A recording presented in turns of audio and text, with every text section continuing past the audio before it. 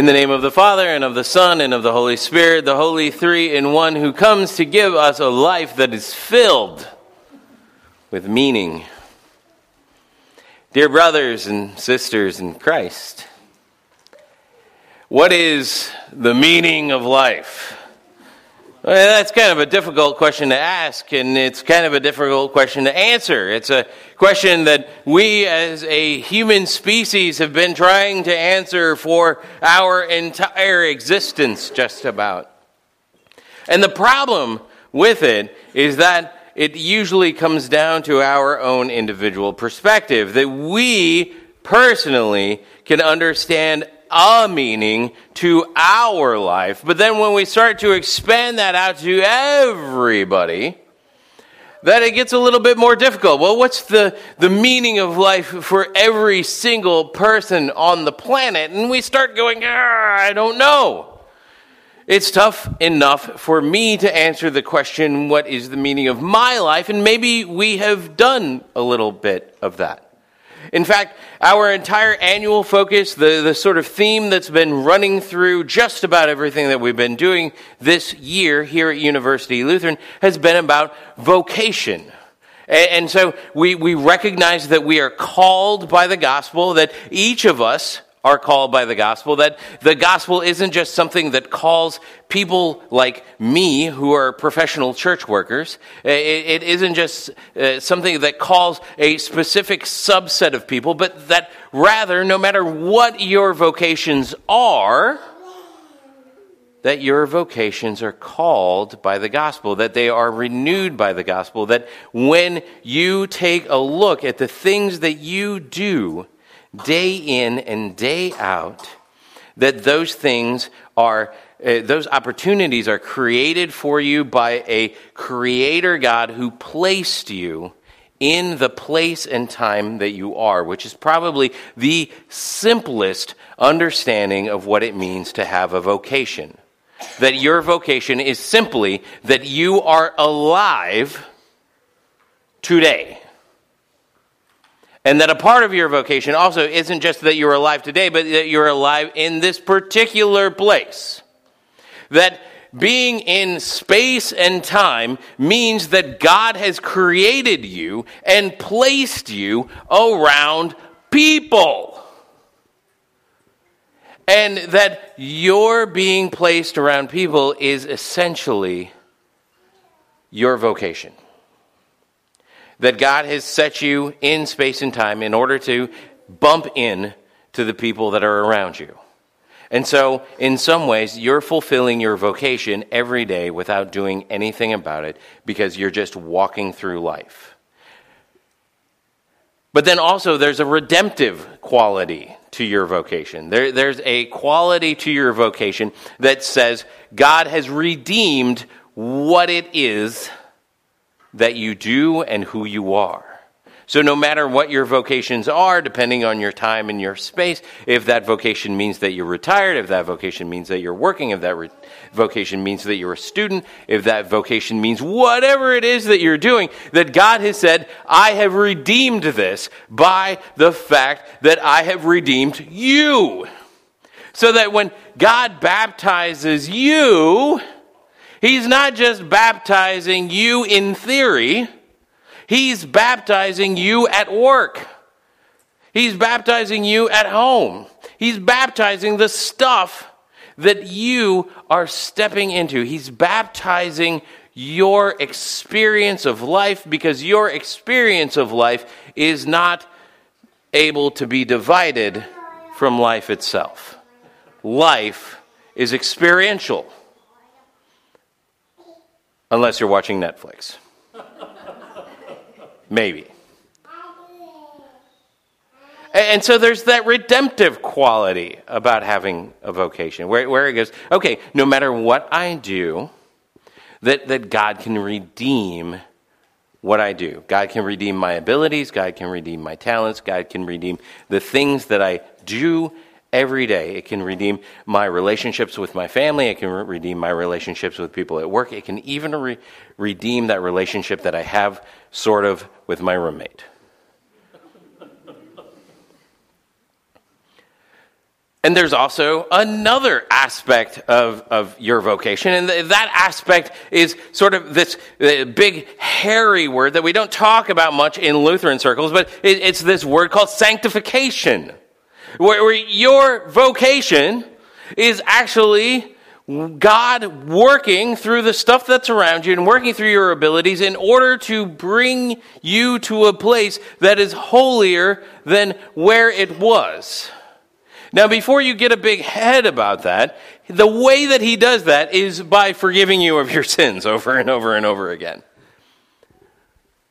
But that what he's doing, as you're walking through this life, as you're living out your vocation, as you're being a student, as you're doing homework, as you're watching even Netflix, as you're doing all sorts of different things, that God is actively making you holier through the power of his Holy Spirit. And so there's a little bit in there of the meaning of life. That our meaning to life is tied up in our vocations. That our meaning of life has to do with who God has created us to be. It has to do with what God has redeemed in our lives, and it has to do with how God is using that stuff that he's redeemed in order to make us holy, in order to prepare us for this thing that Malachi is talking about in that, well, kind of frightening reading from the Old Testament, right? Yeah, it's like everybody is going to die. But then right in the middle there, if you catch it, but for you, you're going to be like a happy cow. Right? You're going to be like a leaping calf is what it actually says, not happy cow.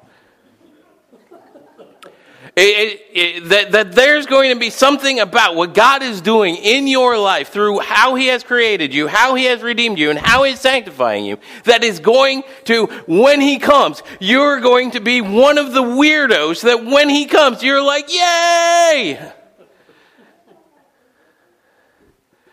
Which is a really, really amazing thing. Because there's so much in that reading that could and should frighten us. But because we know God will take care of us, we're able to approach life in a way that is manifestly different from those who don't know who Jesus is. Which brings us back to this lady. This lady who is giving her 2 copper coins. And she's giving her 2 copper coins and placing them into that offering box. That Jesus is recognizing that all of these other rich folks are dropping in more into the plate. And she's just like, I got this. Clink, clink. And she walks away. Now, there's all sorts of stuff that we could read into what is going on in her life. Jesus says that she gave all that she had to live on. Jesus can know those kind of things. So maybe she's just preparing for death, and she's like, well, not going to need this where I'm going. Or maybe she's just trusting. Maybe she is just trusting the Lord who gave her her vocation. Maybe she's trusting the Lord who created that body. That he created it and he's going to continue to keep it. Maybe she's trusting in the Lord who redeemed that body. The Lord who said, I love this person. Maybe she's trusting in the Lord because she's lived such a full life of being sanctified that she doesn't even realize that this is something that somebody would take notice of. That she just goes, I'm giving my last 2 coins because I give my last 2 coins every week. I just clear the decks and wait for God.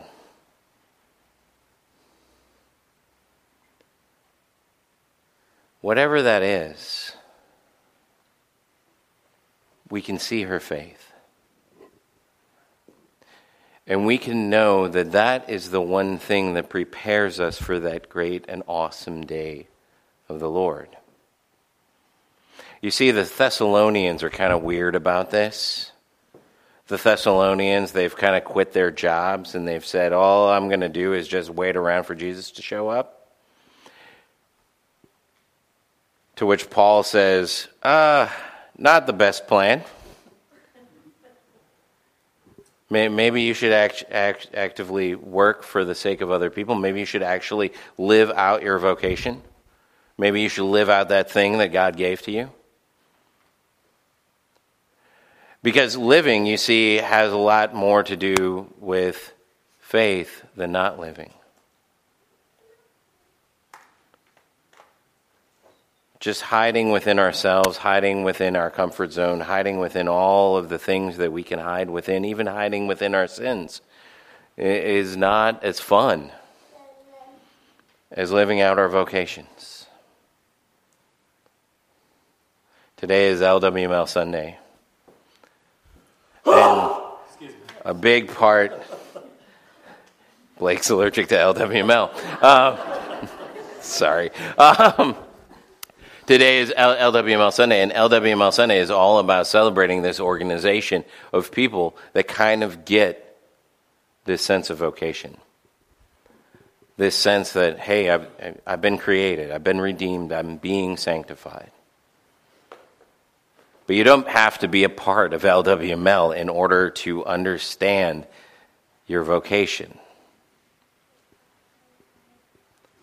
Your vocation is simply, you are created.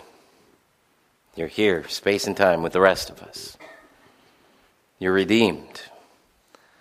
When you were baptized in the waters, if you were baptized in the waters of holy baptism, that you're redeemed. You are now counted as one of God's children. That when I spoke those words to you, that you are forgiven, that you are forgiven. That if you come up to Holy Communion with us, that you receive the Lord's redemption.